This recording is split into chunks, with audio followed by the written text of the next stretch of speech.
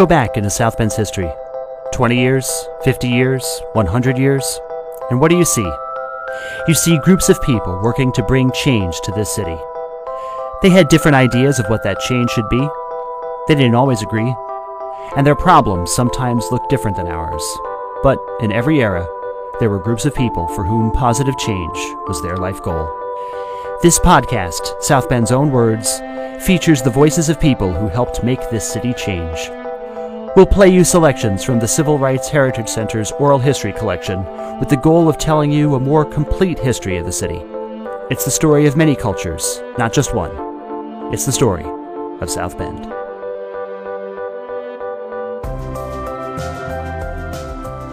Leroy and Margaret Cobb were two of the 26 people who fought severe housing discrimination in order to build a safe, stable, and wonderful neighborhood. The organization was called the Better Homes of South Bend. At the time, their family was still young. Leroy had a job at Studebaker, and while it earned him enough money to afford a home, white real estate agents and white homeowners denied the Cobbs and thousands like them the chance to buy one. White bankers, too, refused to loan them money. So they and some of their fellow Studebaker workers conspired to buy parcels of land in South Bend's northwest side, find out-of-town banks to offer mortgages, and build quality family homes.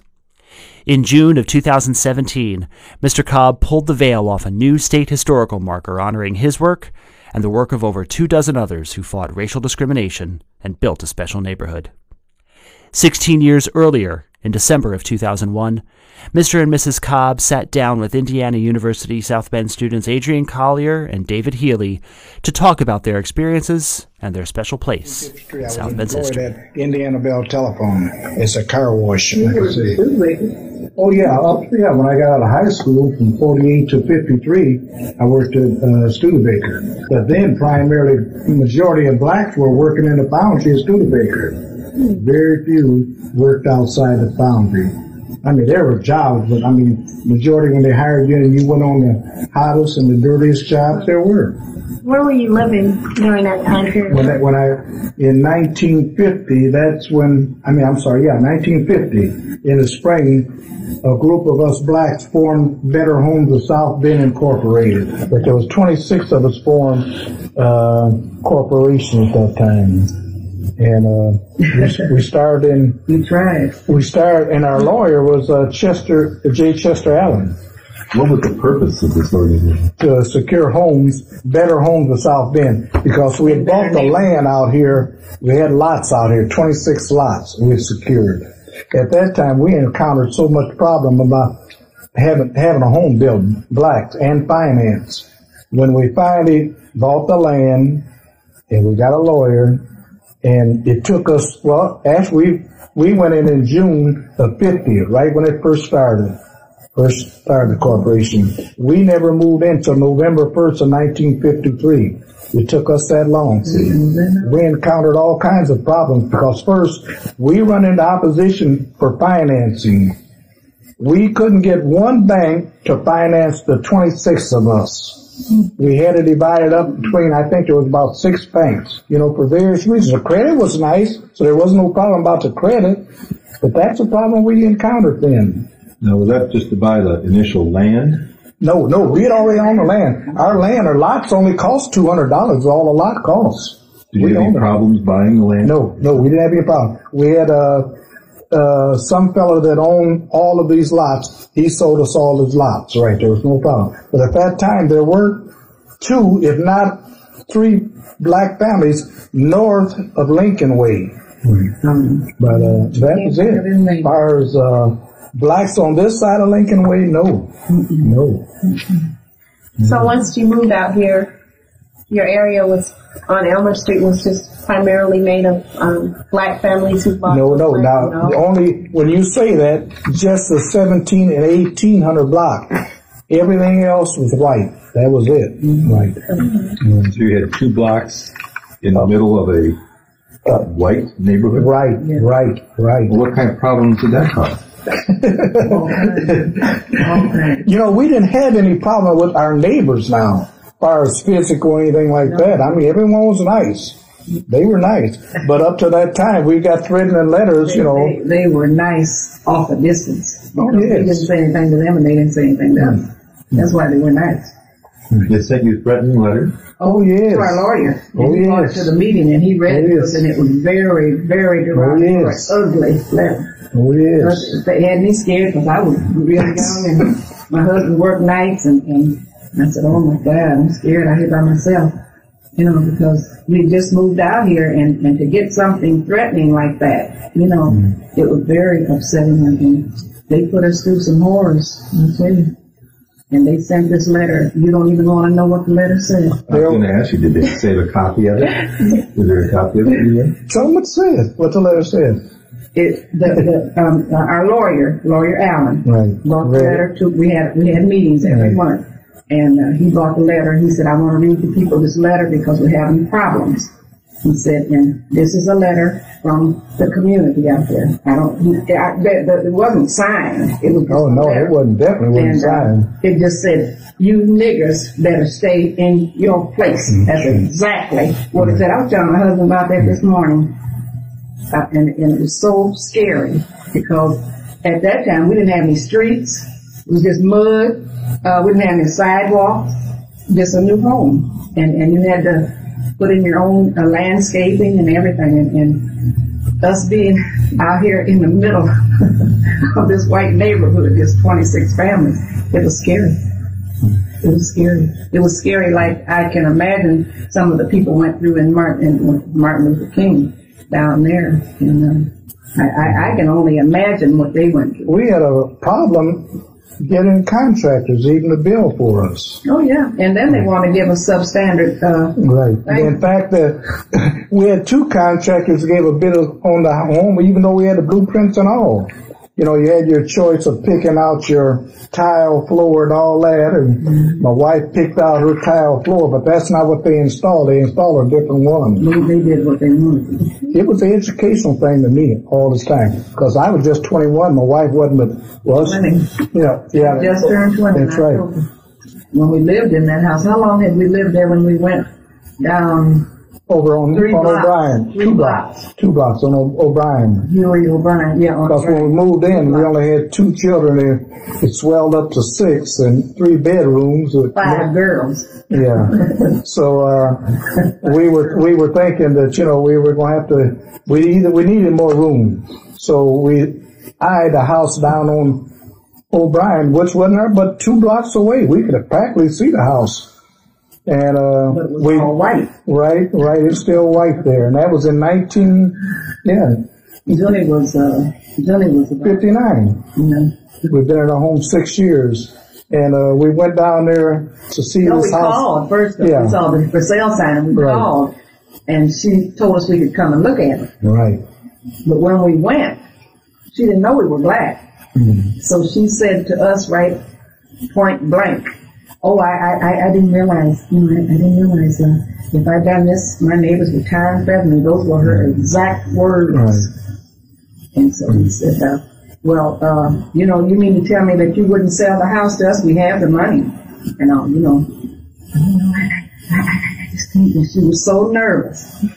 And we just let her go because I think she's going to pass out.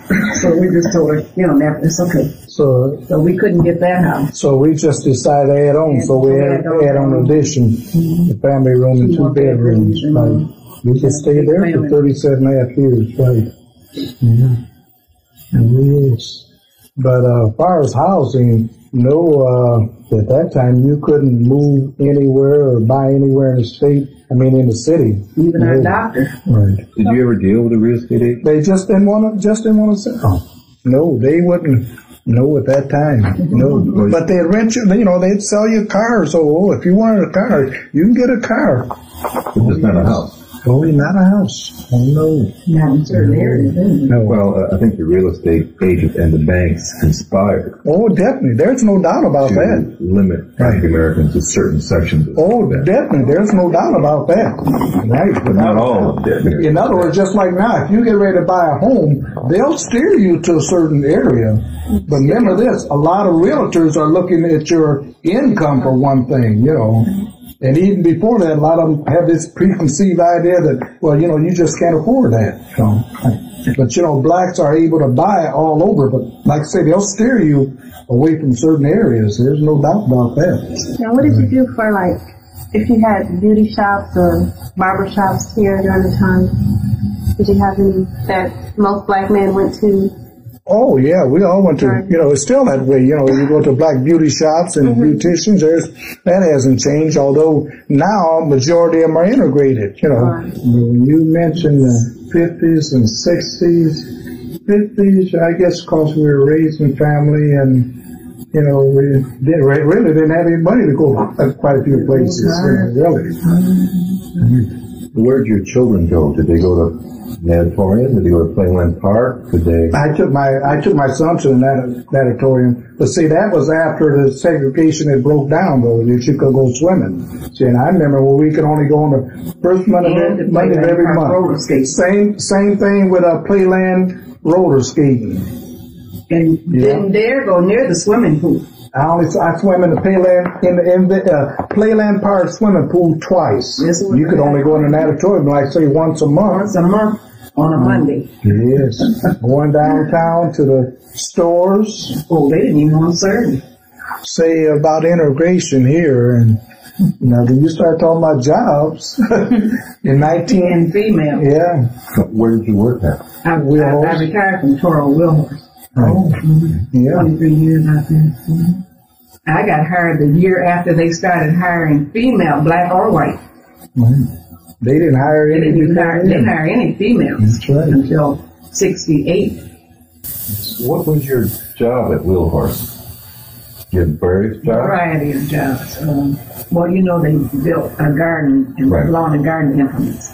And you done whatever your foreman put you on. Actually, you were on the assembly line. I was on the assembly line, which mostly everybody was, except for the men that drove the tow motors and the repair men. And you didn't have any black women in the office up there.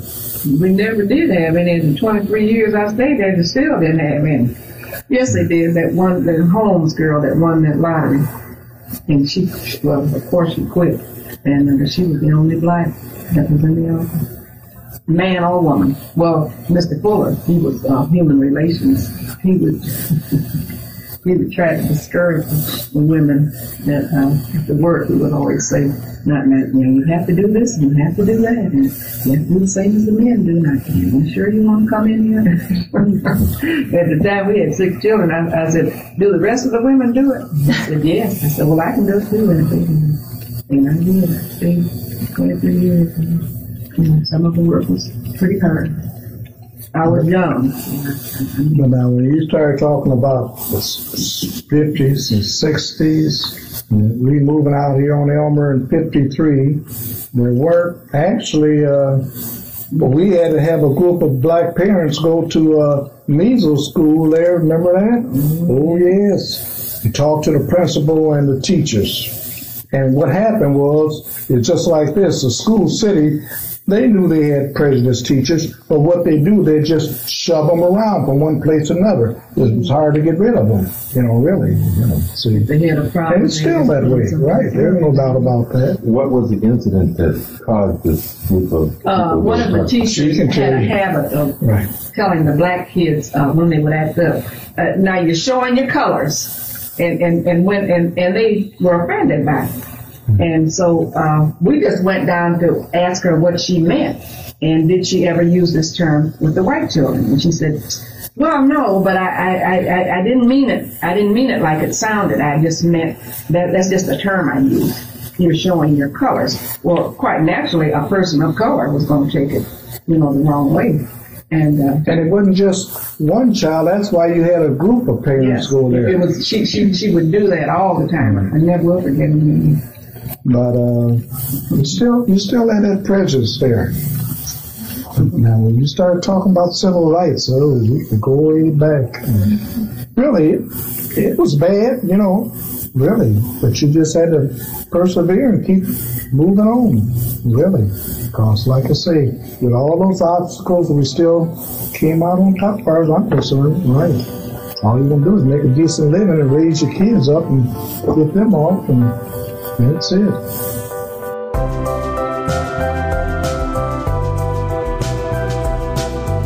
South Bend's Own Words is made possible by executive producer Kevin Tidmarsh and me, George Garner.